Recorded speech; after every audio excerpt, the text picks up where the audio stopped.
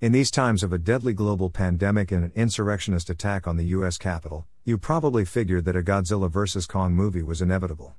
We may even be jaded to it, kind of like, yeah, it figures, whatever. But after years in the planning and multiple delays in 2020, Godzilla vs. Kong is at last set to open in late March. Described as a massive monster brawl, this latest installment in the MonsterVerse unites in mortal combat the iconic franchise figures of King Kong, who has appeared in a dozen films, and Godzilla, the veteran of 36 flicks.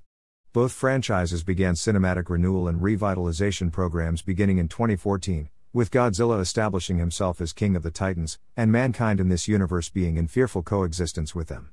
King Kong, for his part, has done well in his domain on Skull Island, and has demonstrated his ability to dominate and battle large reptilian creatures, including 3 T-Rexes at once. This makes him a serious contender in any monster match, even if he is essentially a giant ape.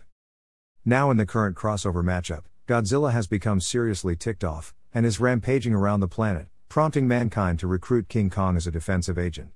Kong has the advantage of superior intelligence and agility, whereas Godzilla is elemental and practically indestructible, plus he has that radioactive breath thing going on.